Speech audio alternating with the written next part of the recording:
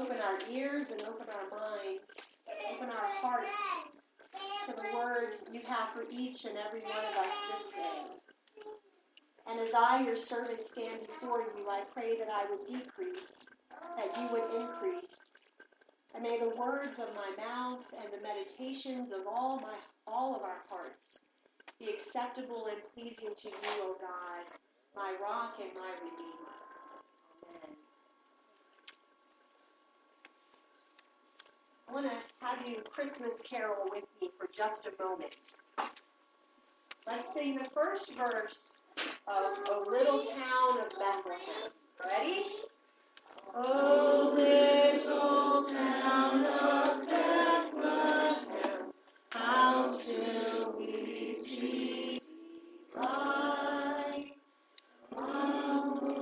That's the only part I remember, O little town of Bethlehem. And that's where the book of Ruth starts. Bethlehem. It starts there because that is known as the house of food. Bethlehem in Judea was a place that was a breadbasket. It was a place of prosperity until there was a great famine. And it was in that time of famine that a family left the house of food and went instead to try their luck in a foreign land. They went to Moab. And that's where the family of Ruth is found at the beginning of this book. And it says at the very first of this book that it was in the days of the judges. And so if you think about the history of Scripture and of the Israelites, the time of the judges was this period between when they were going to enter into the land of milk and honey and take what God had given to them, and this moment when they begin to have a monarchy and these kings that come one after another. So nestled in that part of what's called the Deuteronomistic history, that part of Israel's history, between them taking the promised land and then wanting to have kings to rule over them, the judges were the ones who were leading. And that's where we find Ruth's family at the beginning of this book. And that's why it appears where it does in Scripture, right after the book of Judges, because it's the same time period in the Old Testament. And so there was this family with Elimelech. He was the patriarch. That was Naomi's husband. He and his wife and their sons wives went to Moab to search for a new way of living so that they could have food, so that they could experience prosperity. But while they were there, they found themselves again to be short of luck. And so first, Ruth's husband, Elimelech, passed away. Or Naomi, the mother-in-law, her husband, Elimelech, passed away. And then these Moabite women that the sons had married, Orpah and Ruth, well, those sons passed away as well. A funny aside, Oprah Winfrey was supposed to be named Orpah, but they spelled it wrong at the hospital, put it wrong on her birth certificate. So Orpah is one of those lost characters of the Bible, because these women then were left with really no hope.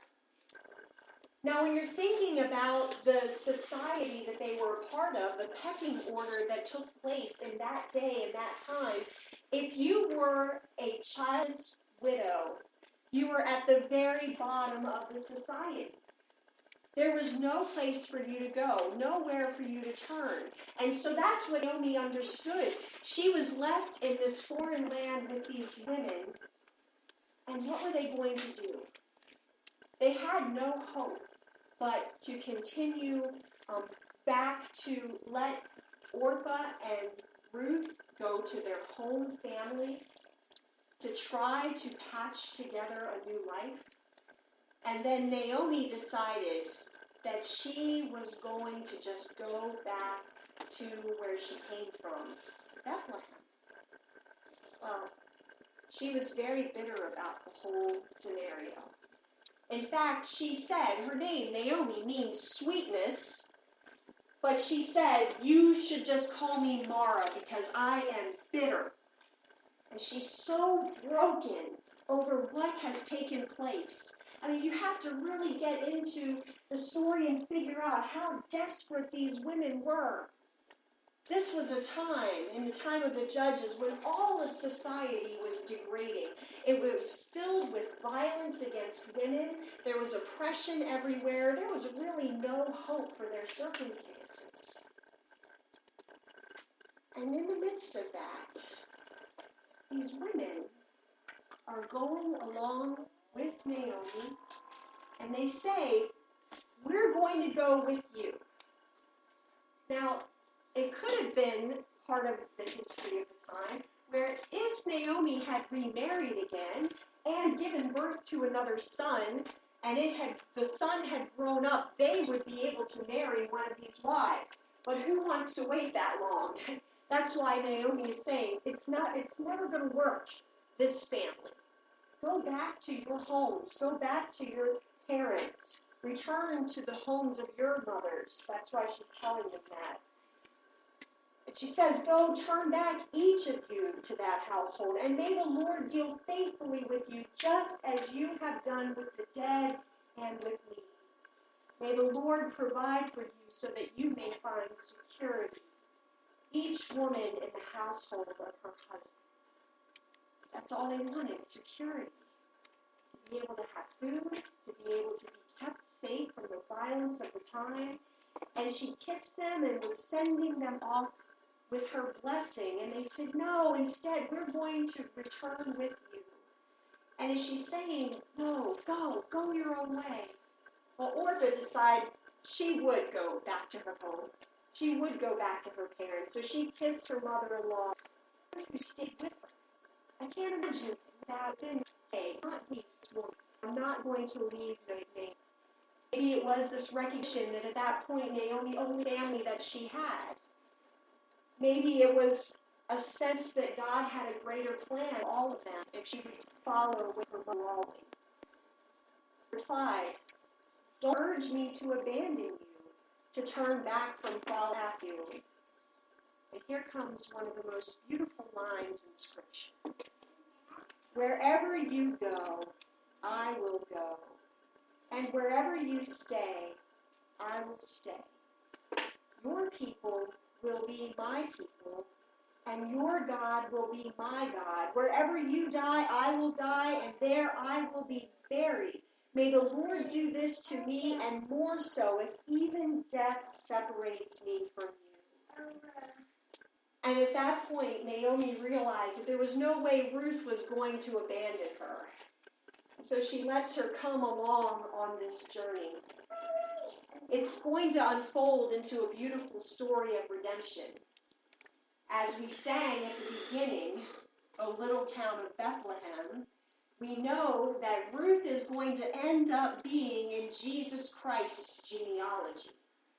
Ruth is going to be that connection. And think about that. This Gentile Moabite woman being part of this lineage that's going to bring our Savior. How amazing that God is using this little tiny book, this few chapters wedged in the Old Testament within the story of the Hebrew people taking the promised land and the judges and the kings that are to come later. The story of these women is going to become one of those great anchors that the history of humankind can look back to and say, this is that moment. This is that moment where part of God's story could have been cut off. If Naomi had just stayed, if she had refused to even go back to Bethlehem, if she had been even more insistent and told Ruth to go, there's no way I'm going to let you come with me. But instead, these women show an amazing kind of devotion. And through that, we're going to experience the redemption of humankind. And so it's going to become one of those beautiful stories of how God is using these dire circumstances to bring about some great piece of his plan for our salvation and for all of humankind. One writer says that Ruth is this vision of an ideal society. And when you think about that, you say at first, it doesn't sound very ideal to me. If you think about their circumstances and what they live under, these rules and as we go through this book during this month, we're going to find so many customs and ways they make business arrangements and deals that are going to seem so foreign and strange to us. But what we truly find is a story of sacrificial love, where Ruth is willing to stay with this woman that is one of her elders. This woman who she does go and follow and say, I'm going to make my own way when I get back there. But we're going to see unfolding this true story of what it is to share a life together. She's going to listen to and take the counsel of her mother-in-law. And those rules and those suggestions and those hints of how to act in the world, that's what's going to help Ruth become the woman that she is in the genealogy of Jesus Christ. So, as we think about what this passage means to us today as Christians, the question that it leaves us with tonight is, who are those people that we are in relationship with, that we are willing to follow anywhere? Where even if they tell us, you stay behind, we want to cling to them because we know that God has put them in our lives. And that we, as we move in relationship with them, that's how God is going to be setting us up for some portion of God's story of the world in and through us. Sometimes it might be challenging. Sometimes it might be easier to stay where we are or to just go and make our own way and strike off in our own direction. But often, it's unlikely people in our midst that God wants us to be even closer to. So who are those individuals? Who is the Naomi to you in your story that you can listen to and find a mentor in and understand who God is better through serving and loving and caring for them? I pray that all of us can find that person. And maybe, if we're on Naomi's side, who is the Ruth that we need to allow to come along, to tag along with us on a journey that we're partaking in, so that they can also experience who God wants them to become? All of us are called to be in relationship with one another. And so as we see in this book over these next few weeks, we're called to build relationships that honor and glorify God. And this is one of the great stories that is going to help us see how much God was willing to do to bring our salvation in Jesus Christ. Thanks be to God, and thanks be to Ruth for her faithfulness, and Naomi for allowing her to come along. Let us pray.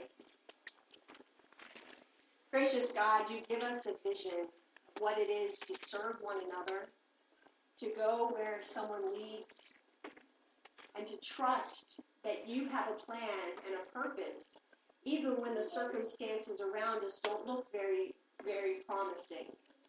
We pray that we can see where you are leading us, and we give you thanks and praise for these women who are going to become such an important part in your genealogy. Thanks be to our Lord and our Savior and his fine relatives for showing us your way. Amen.